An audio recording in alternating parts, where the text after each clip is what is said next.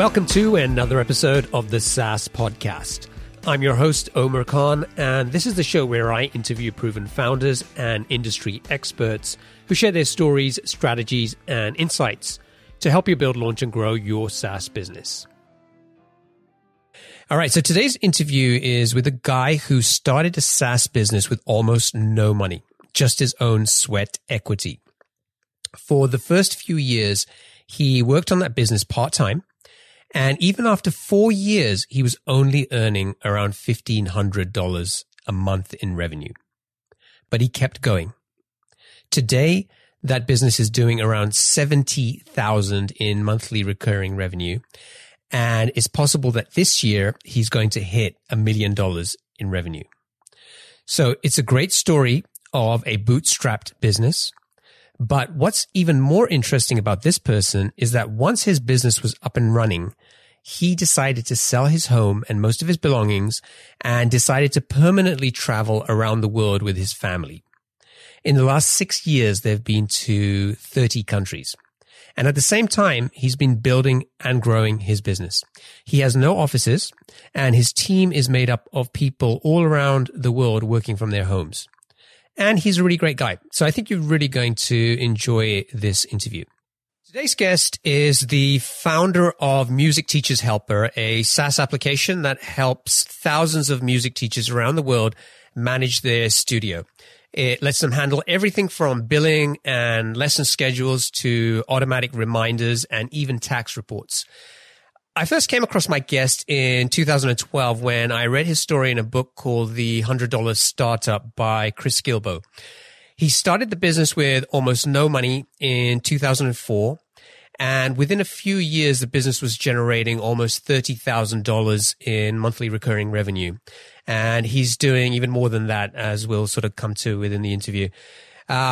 A few years after starting the business, he decided to sell his home and belongings in Utah and moved with his wife and 2 young daughters to Costa Rica, where his third daughter was also born. And in the past 6 years, they've visited over 30 countries while still continuing to build this business. I think you're going to love this story. So today I'd like to welcome Brandon Pearce. Brandon, welcome to the show. Thank you, Omar. Happy to be here. Now, you have been traveling all over the world. I remember when Chris's book first came out and sort of I went over to your blog, pearceonearth.com. And I think at the time you were still in Costa Rica. And so, you've been in kind of all places and Bali and Indonesia. But you're a little bit more local now, right? Well, for the time being, I'm in Victoria, Canada at the moment. We're really enjoying this part of the world, and we actually plan to spend another 6 months here next year. But we'll be back on the other side of the world in a couple of weeks. I'm curious, how have your daughters found this experience over the last few years of constantly moving and new places and new people? Do they still love it? Are they getting tired of it? Yeah, it's all of us love it and get tired of it at different times. So, at the beginning, when it was so novel and we were all just loving it, incredibly enthusiastic about it. Over time, and especially as my daughters have been getting older, my oldest is 12 now, and just wanting more consistent in-person friendships and long-term classes that you kind of have to commit to. It's more, we found a desire to stay longer term in places. So, if we stay just 2 or 3 weeks or a month, it's often, we just feel so rushed and it's not long enough to really get in. So we like at least a few months in a place. We'll be 3 months in New Zealand, starting January this year. And then, like I said, 6 months in Victoria. So hopefully, those longer term stays will give us a chance to kind of settle in, and we're really enjoying the friendships that we're making along the way, even the short term ones. And the kids do stay in touch with their friends a lot through Skype, but we want to stay in places longer. Do you homeschool the kids, or do you sort of try and kind of get into local schools where you are? How does that sort of work? Yeah, we do. I guess you could call it a world schooling approach. It's we support our kids in learning the things that they're interested in and passionate about, and just providing them resources to do that. So They use Khan Academy a lot for the basics of math and such. But for example, my oldest loves music, songwriting, and singing, and guitar and piano, and she's very musical. So we've found a singing and songwriting teacher who she takes weekly lessons from via Skype. And we've been to recording studios, and she's recorded some of her songs and getting ready to put some on iTunes and stuff like that. So we're really excited for her in that way. With our youngest, or our middle child, she's showing more interest in like gymnastics and that type of thing. So that's one reason we kind of want to find a place to stay for at least a few months so we can get into a kind of program there. So yeah, the more fast-paced travel is fun but exhausting at times. But I think over time we still want to travel. I think we'll always travel, but looking for a little bit more of a home base to keep coming back to. So let's talk about business. Now, I like to start by asking my guests about, a favorite quote or sort of just what drives and motivates them. So what gets you out of bed every morning to do what you do? I just wake up when the sun comes up, but I love creating things and thinking about, what my creation is going to turn into. Whether it's writing, I've been enjoying writing and working on my website a lot these days, and seeing how my business is growing. As for a quote that kind of goes along with that, it's a very famous one by Howard Thurman. Don't ask what the world needs, ask what makes you come alive, and go do that, because what the world needs is people who have come alive. I've never heard that one, and I love it. Oh, wow. Love that. Yeah, me too. Yeah. And in many ways, it resonates with me as well personally. I quit my corporate job and for a while kind of really wasn't sure what to do and thought a lot more about, the obvious things to kind of pay the bills. Mm-hmm. And then as we were talking earlier, doing things like consulting isn't always the most rewarding thing to do unless you're lucky to work with great clients. And mm-hmm. I have a couple of clients that I really enjoy working with. And so that doesn't seem like work, but you can easily get sort of dragged down a path where you're totally unhappy with what you're doing. And being able to pursue things that you love to do is amazing. And I think I always feel very blessed when, anyone is an opportunity to be able to do that. Absolutely. Yeah. And I think as well that even some of the mundane things in life can be rewarding and make you come alive if you view them in a way that brings that about. It's a lot of it's about perspective and reframing. Yeah, I agree. Okay, so let's go back to where you started this business. I mean, 2004 is over a decade ago. Yeah. So long time back. And before you became a SaaS or software entrepreneur, you were a piano teacher, right? Part-time. I was more a computer programmer. Chris got that detail a little bit wrong in the book, but I was both. Yeah. I started programming when I was 12 and I started teaching piano lessons when I was 16. So I had kind of always been doing both of those, but chose a career in computer science because, again, I knew it would pay the bills better. And so, I had about 10 piano students at the time, and I was going to school for computer science in the evenings. And then also at some point, I can't remember exactly when it was, I got a programming job. I was still in college. But I had I'd made music teacher software by that point. I was working at an internet tech support company. That's what I was doing, making like $10 an hour. So. Okay, so tell me a little bit about how you came up with the idea for this business. Sure. So I was teaching my piano students, and often they would come to lessons and ask, how much do I owe you for next week, or for the lessons that I've had up to this month, or whatever. And I would have to take out my old Palm Pilot and look at how many lessons they've had, at which I recorded in a little text file, and count up the numbers and add up everything to figure out how much they owed and when their last payments were. And I just noticed that was taking like extra time at lessons that I didn't think that I didn't really want to spend on during the lesson. So I decided, well, maybe I could write a little app that will calculate that for me. I'll just put in when they come to their lessons, how much they pay, and it'll show me how much they owe at any moment. And so I did that, and it was really helpful. And then I made it available online with student logins so that they could log in from home and then see how much they owed. So then they wouldn't have to ask me at the lesson anymore. And then I made it so they could pay online through PayPal. And then they didn't even need to bring checks and stuff anymore. And then I of course, I added the scheduling in there, and it just kind of continued building in features until, it grew. But you were building this for yourself, right? I mean, you hadn't started this out thinking I'm going to build a business and a product from this. Exactly. It was all more kind of a hobby project for myself to kind of save myself time. What technology were you using to build the app? I wrote it in PHP. And I was pretty beginner at PHP, so it wasn't using a framework or anything like that. And are you still building the product of PHP today? We are, although it's had a few rewrites and is under a very serious, or very all-encompassing rewrite at the moment, including graphics design and everything. So, which should be finished early next year. Cool. Okay, so you're starting to use this with your own students, and it's serving a purpose. At what point did you decide that you were going to turn this into a business?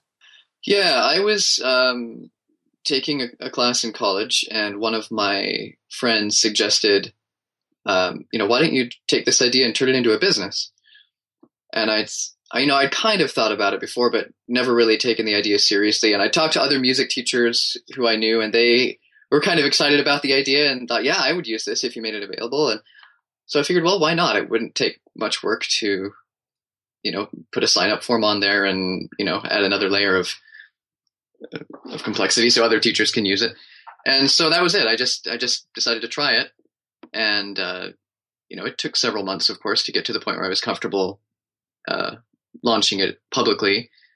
But yeah, and slowly, got more customers, and it started to grow. Do you remember, how you got your first customer? I don't. Had you gone out and done some kind of outreach, or did you just wake up one day and somebody had signed up? No, I mean, I did a few, marketing things. I think probably it was actually one of my very first customers. I don't know if it was the first one, but it was music teachers that I knew in the community, friends, were among the first signups.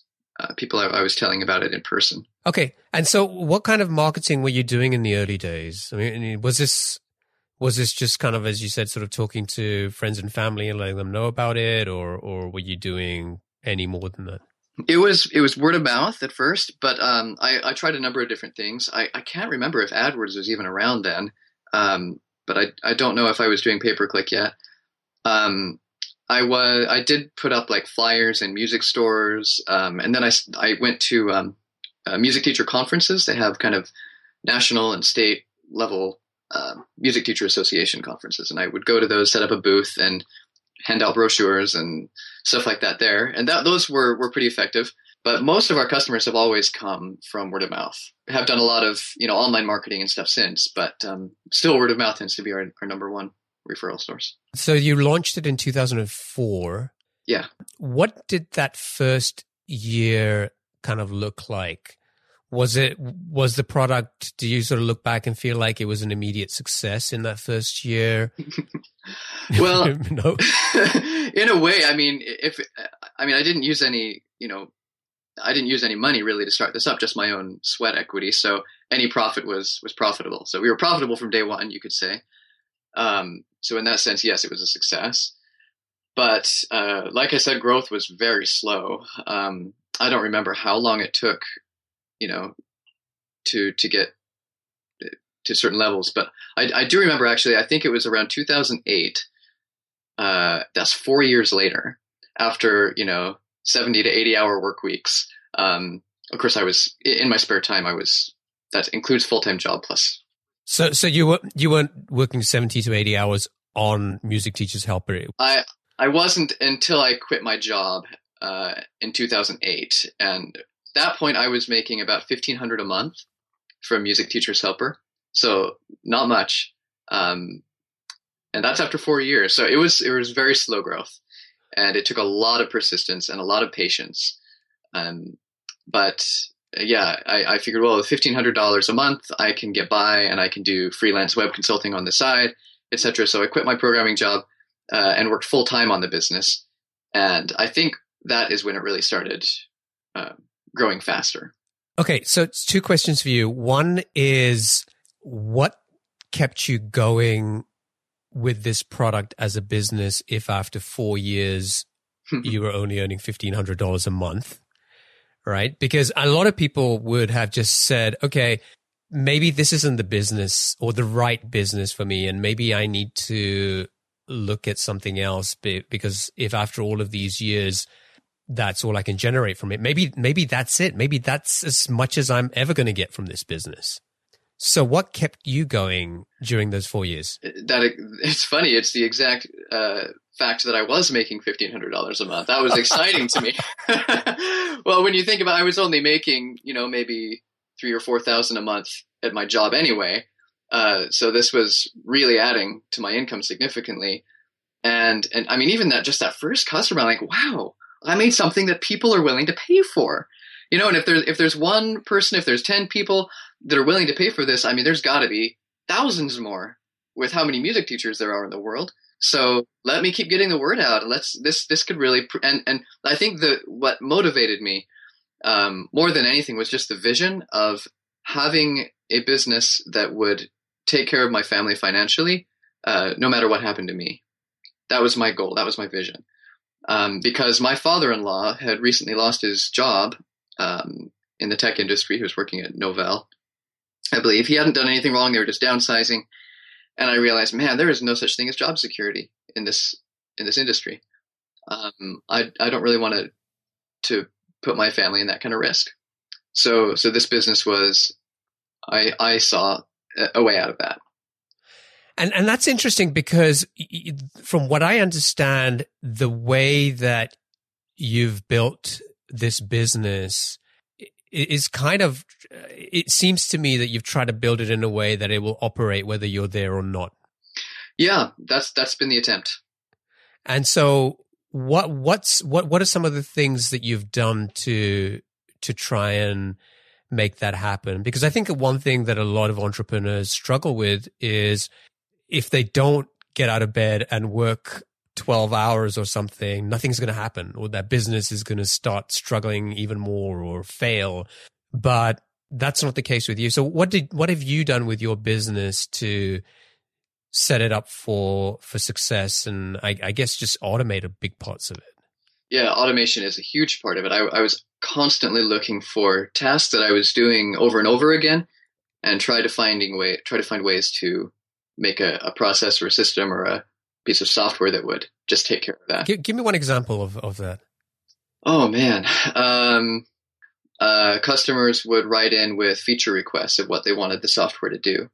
And I would, of course, handle all of them individually, which was great, but trying to keep track of which ones were most popular. And I had like this big list of things, and I would kind of tally them up when people would write in with new features. And I realized this is kind of crazy. So eventually I found a software called uservoice.com, which allows customers to submit feature requests and then vote on them.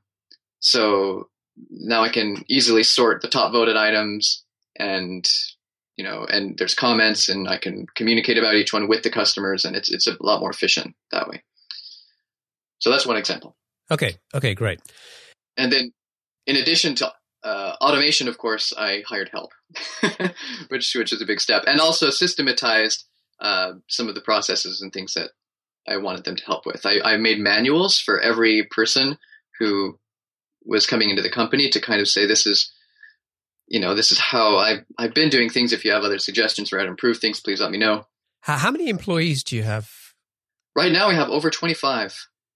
And are they kind of just sort of geographically all over the place, or do you have sort of a hub, or how is it set up? They're all over. I mean, this business has always been online, so we have no office anywhere. Um, and everyone works from home. So all of my managers are in the States at the moment, as well as my UX designer, some of our support team, and say we've got a finance consultant guy in the UK, programmers in the Philippines and Eastern Europe, a couple of support people from the Philippines. Yeah, and so not all of them are full-time. Most are probably part-time. So I mentioned in the introduction that when Chris published the $100 Startup, you were doing almost $30,000 in monthly recurring revenue, or about $360,000 a year. Where is the business today? Yeah, today we're doing roughly 70,000 a month. Wow. 2016, is that the year that you think you're going to get to a $1 million run rate? It's very possible, yeah. We've got some huge changes coming, which I think are going to make a big difference. Awesome. Okay, so let's go back to 2008. You said that growth had been really slow, and then you decided to sort of jump all in and start spending most of your time working on Music Teacher's Helper. What did you start doing differently, which sort of contributed to the growth of the business? Well, first I had more time to put into the development of the product. So I was still spending a lot of time programming at that point.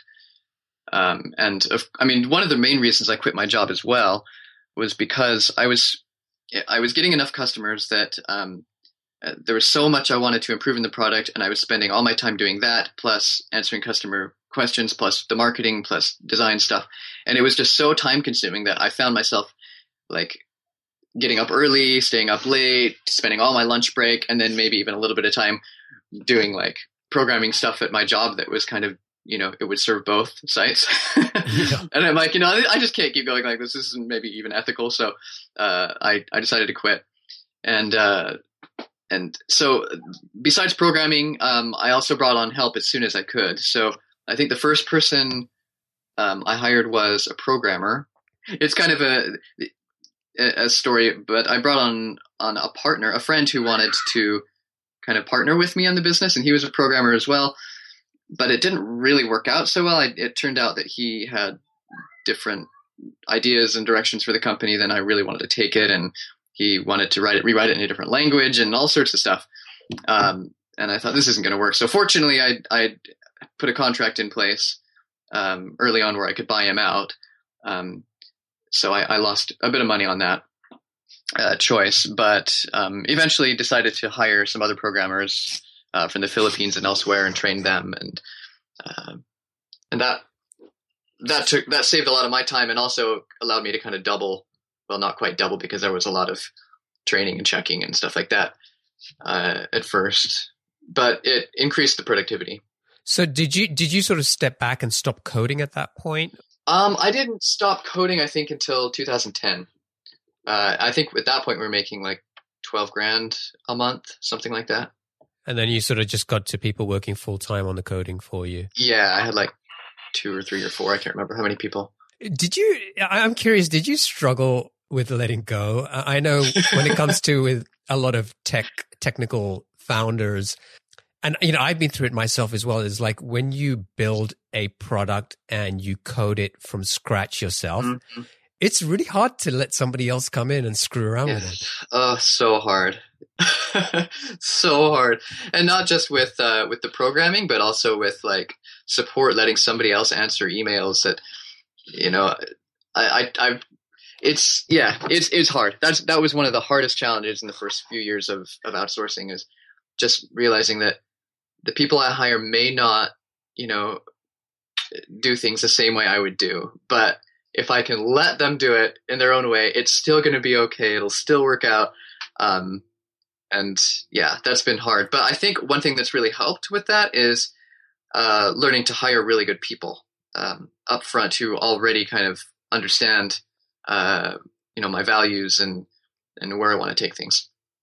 Because at first I hired as cheap as possible, which is kind of where all I really could do at the time. And yeah, like I said, I spent a lot of time training and a lot of time fixing errors, and it was kind of frustrating in some ways. But there are a lot of people I have in my business now who are amazing. They're so much better at the tasks that I've hired them for than I ever would be. And so that's really helped as well. The people that you currently have working with you, how long have they been around? Is turnover fairly low these days, or? Yeah, it is fairly low. I mean, a lot of our developers are just contractors. We'll hire them for a few months here, and that's it. Just for a specific task or part of the project. But who's been with us the longest? Well, probably the earliest are actually a couple of our support team members who have been with us probably for 8 years or more, 7, 8 years. Maybe not quite that long. But anyway, and what I did with support is actually quite interesting from the beginning, because I didn't have a lot of money to pay other people to do support. First, I tried to pay some call center in India or something like that to handle it. But the quality they were putting in, I mean, it was awful. I couldn't handle it. I couldn't have my customer supported that way. So I quickly dropped that. They just weren't listening. They weren't, and I even made up scripts for them to paste, but they didn't put any thought into it. So then I decided, well, who would do the best at supporting my customers? Who really understands music teachers? Who understands the software? Well, my customers, of course. This is actually an idea from my mom, but she suggested I offer support position to my customers. So I wrote a blog post and I said, hey, if any of you want to help be on the support team for Music Teachers Helper, I'll give you a free Music Teachers Helper account. Plus I'll pay you $1.50 per email that you answer. And I had a few people jump on that, and they have been amazing. They to this day, they're still our best support reps. Wow. And quite inexpensive as well, compared to a full-time, dedicated call center kind of situation. That's interesting. That's an interesting model to use. And I think your mom definitely gave you some great advice there. If you can find somebody who really, is supporting the product, but is also a user of the product, that's going to be day and night compared to just going out there and hiring somebody from a call center and giving them some scripts. Absolutely. Okay, so let's go back. So we talked about you going full time and what was sort of driving the growth then. And so you sort of talked about you had a lot more time to spend on developing the product and continuing to improve that. What else were you doing which helped to drive the growth? Were you going out and doing more marketing at that point? I was. I started doing national conferences, music teacher conferences. And I read lots of books and articles and just tried everything I could marketing wise to get the word out. Some things I found more effective than others. For example, in my industry, I tried some print ads in music teacher magazines, which I thought, well, that's really niche. It'll be great. But I'd spend $1,000 on an ad and get almost zero response from it that I could track. Wow. And it was pathetic. So I stopped doing that after too many times of trying.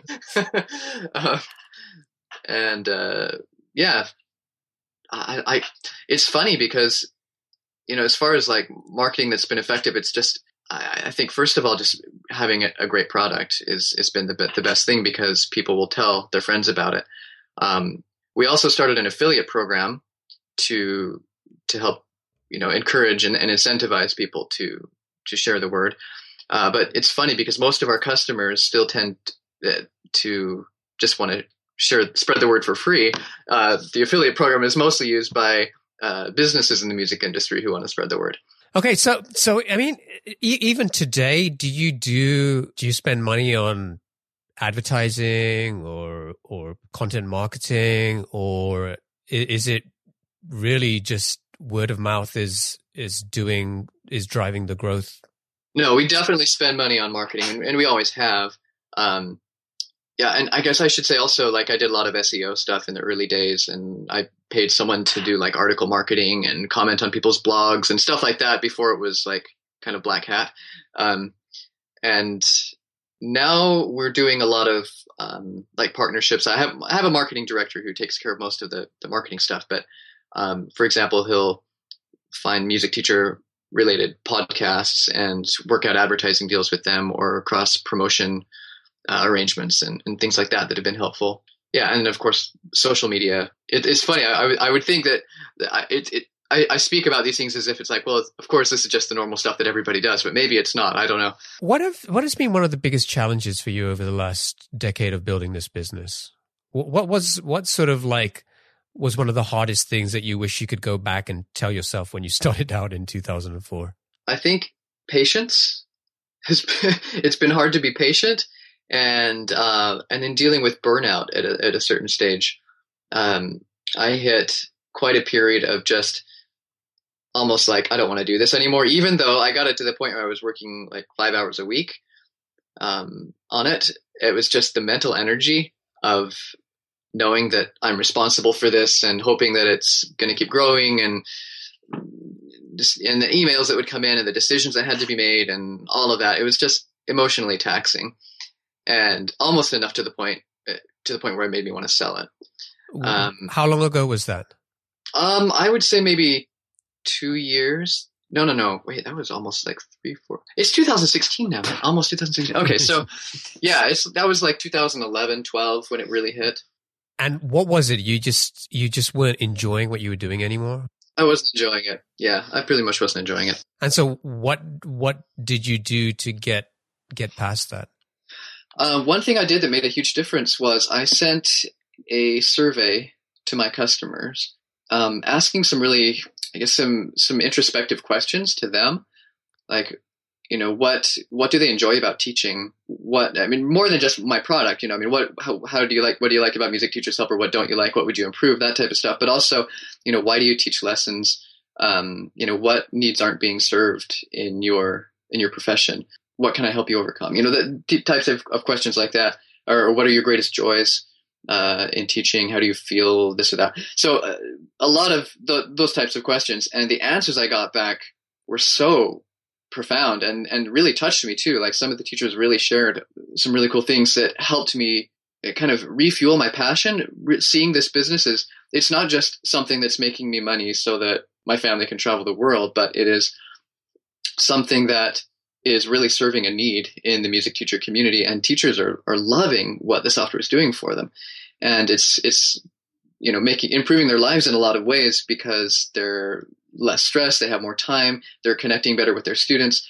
And for me to just tap back into that idea of service and of seeing how my product was doing good in the world, that helped fuel some changes that I had been making in the business over the past few years to reshape it. We're pretty much rewriting the whole thing from scratch, and taking everything we've learned in the past 10 years in business, and along with a lot of these other things that teachers have suggested that they want and need, and other things that I've noticed that they want to need that maybe they didn't state. And we're kind of putting it together in a lovely package. Gradually. That's a really great story. And I think that, I think doing something like surveys or just engaging with your customers can be really powerful. And, I think for me, I have a personal example of that as well. Is, after I'd been doing the podcast for a little while, I sent out a survey asking people for some feedback on what they liked, what they didn't like, what I could do better. And, up until that point, I'd been really sort of much more obsessed about the download numbers and is that growing and all of that stuff.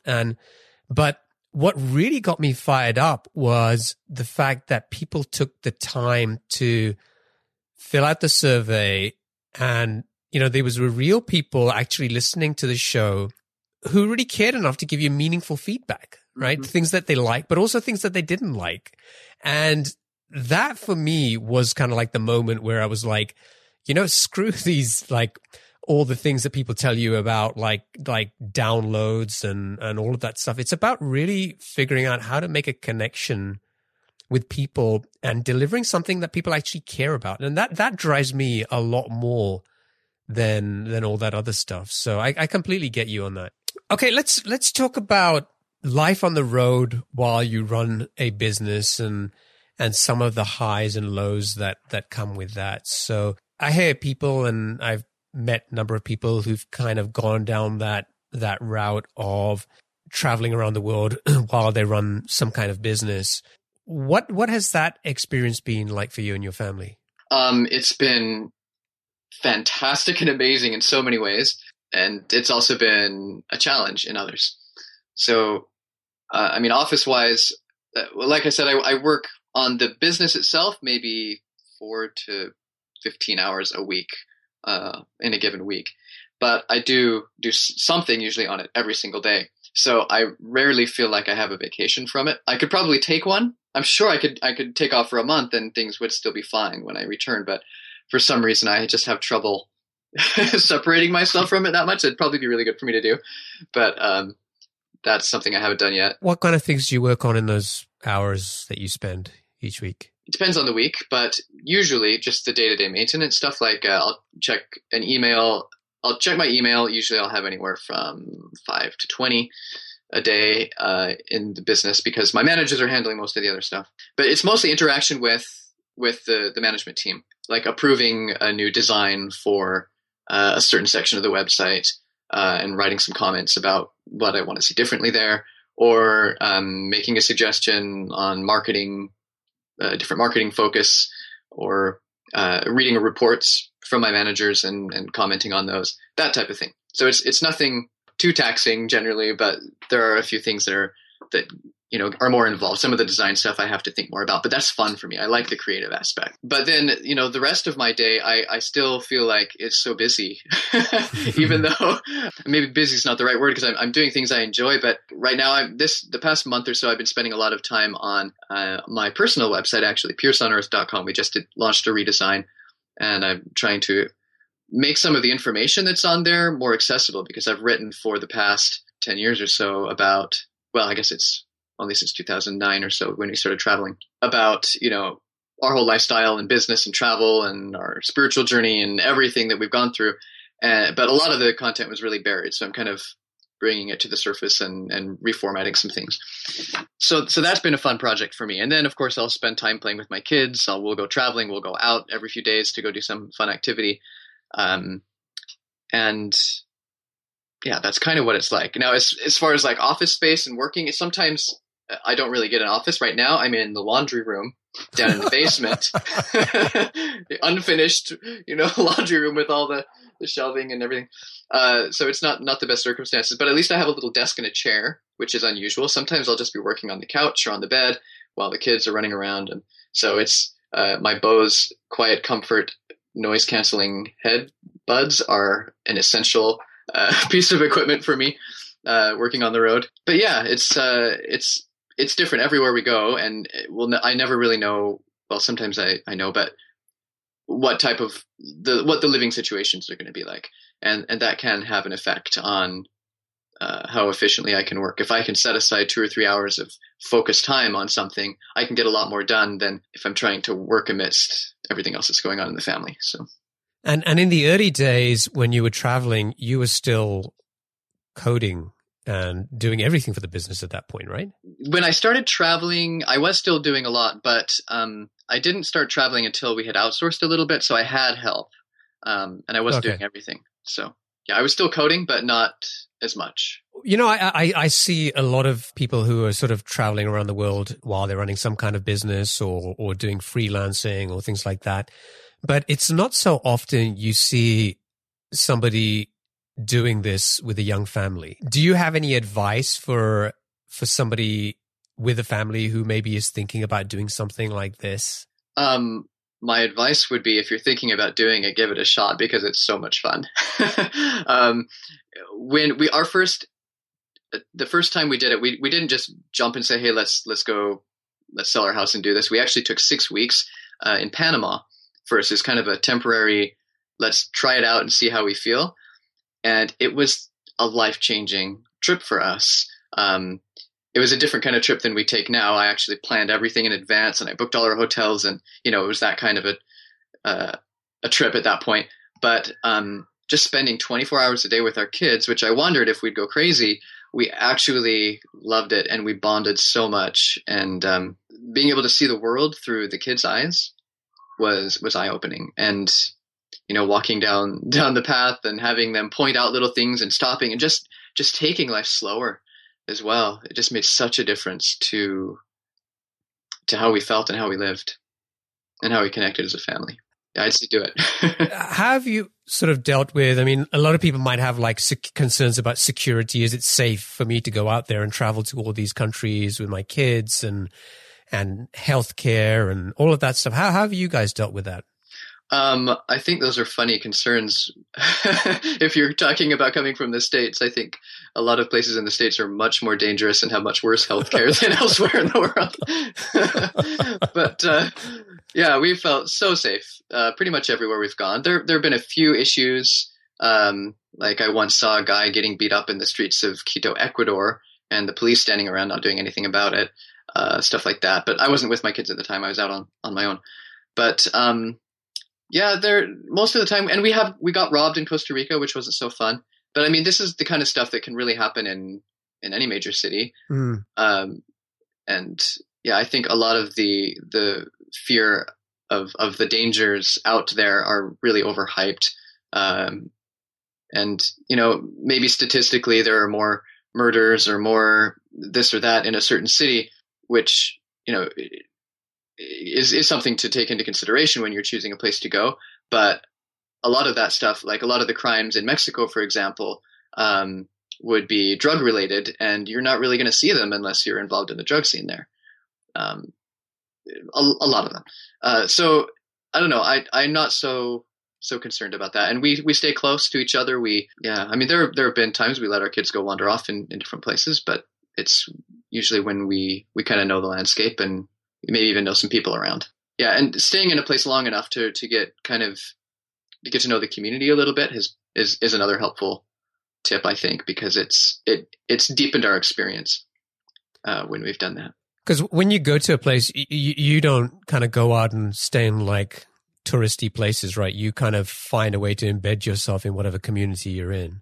That's right. I mean, well, it depends on where we go. Like we're going to be going, like I said, to New Zealand in January, and we booked one house for 3 months there in Nelson on the north tip of the South Island. And we hope to meet people in the community there and get involved in classes and activities. And we like to connect with the homeschooling communities where we go, especially. But on the way to Fiji, or on the way to New Zealand, we'll be stopping in Fiji because the flight went through there anyway and it was just as cheap. But we'll just do like 2 weeks, and that'll be more of a touristy trip. But we're going to try to get some sponsorships there for hotels, which we're just starting to do. We did it in Mexico with a food tour, got a free food tour for blogging about it and sharing it on social media and stuff. So that's been helpful. Nice. To cover some of the costs. Yeah. That's very creative. Well, it sounds like a blast. All right. It's time for our lightning round. I'm going to ask you a series of questions, and I'd like you to answer them as quickly as you can. You ready? All right. See how we do. All right. What's the best piece of business advice that you ever received? Probably just to get started. Just the idea that my friend said, why don't you take that program you wrote and turn it into a business? Because it was an opportunity that was already there, something I was already interested in, the incentive to and the courage to put it out there. What book would you recommend to our audience, and why?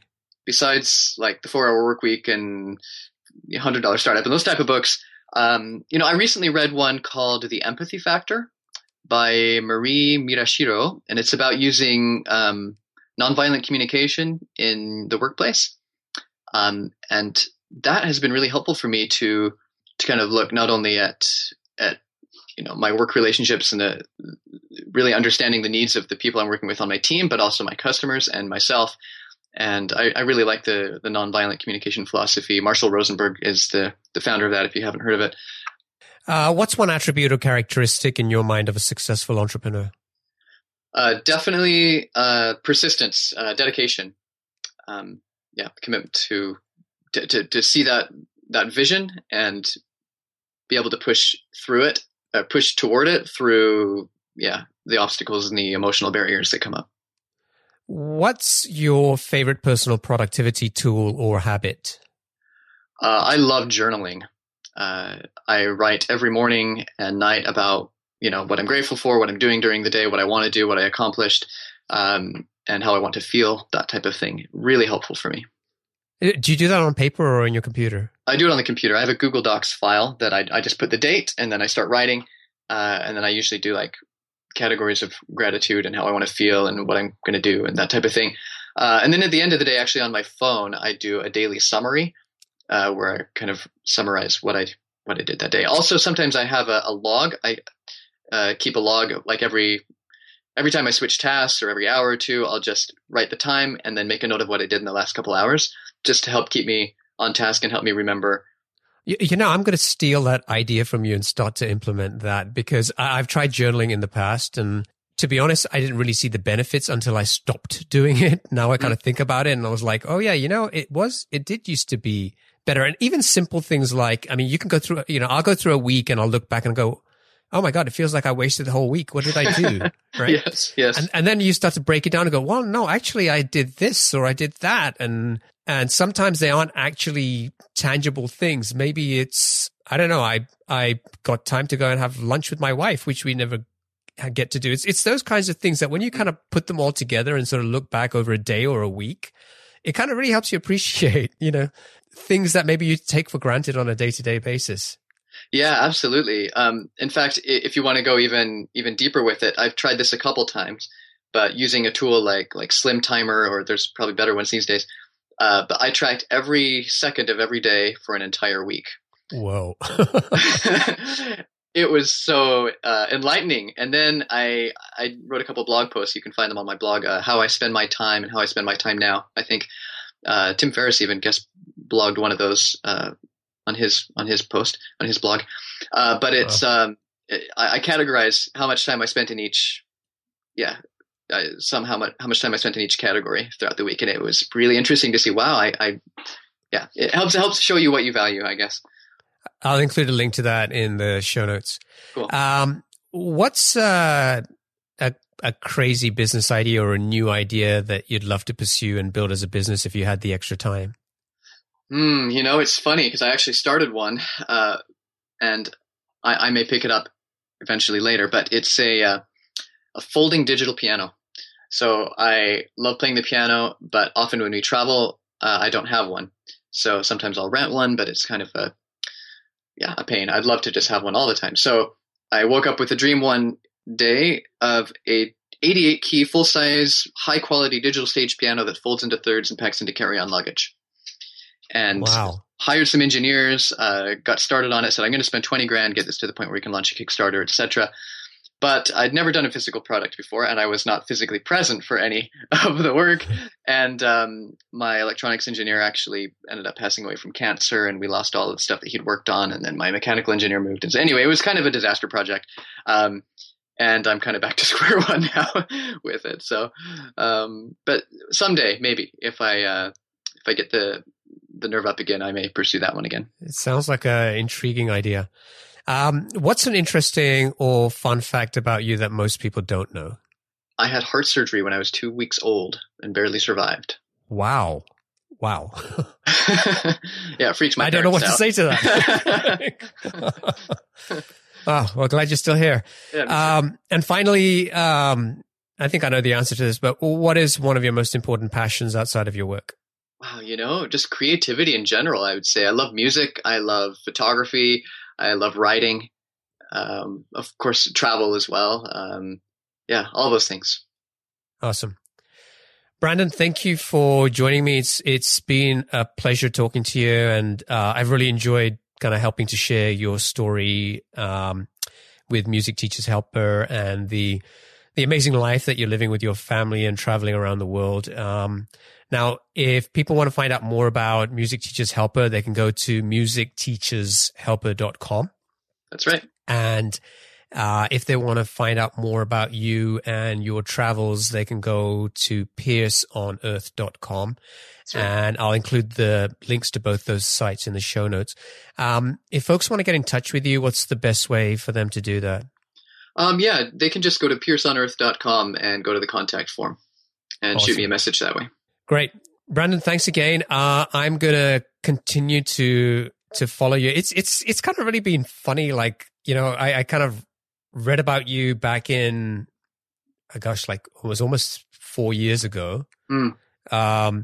I've listened to the $100 Startup on Audible a number of times. I've kind of been on your blog and kind of following what you've been doing from time to time. So I'm really glad we had the chance to finally do this. So, thank you. I really mean thank you very much for joining me today. And I wish you and your family all the best with wherever you go. And I hope the business continues to grow. And, please do ping me when you hit the magic $1 million mark. That's going to be a huge milestone. And thank you, Omar. I appreciate that. It's great visiting with you today. Great. Thanks, Brandon. Cheers. Cheers.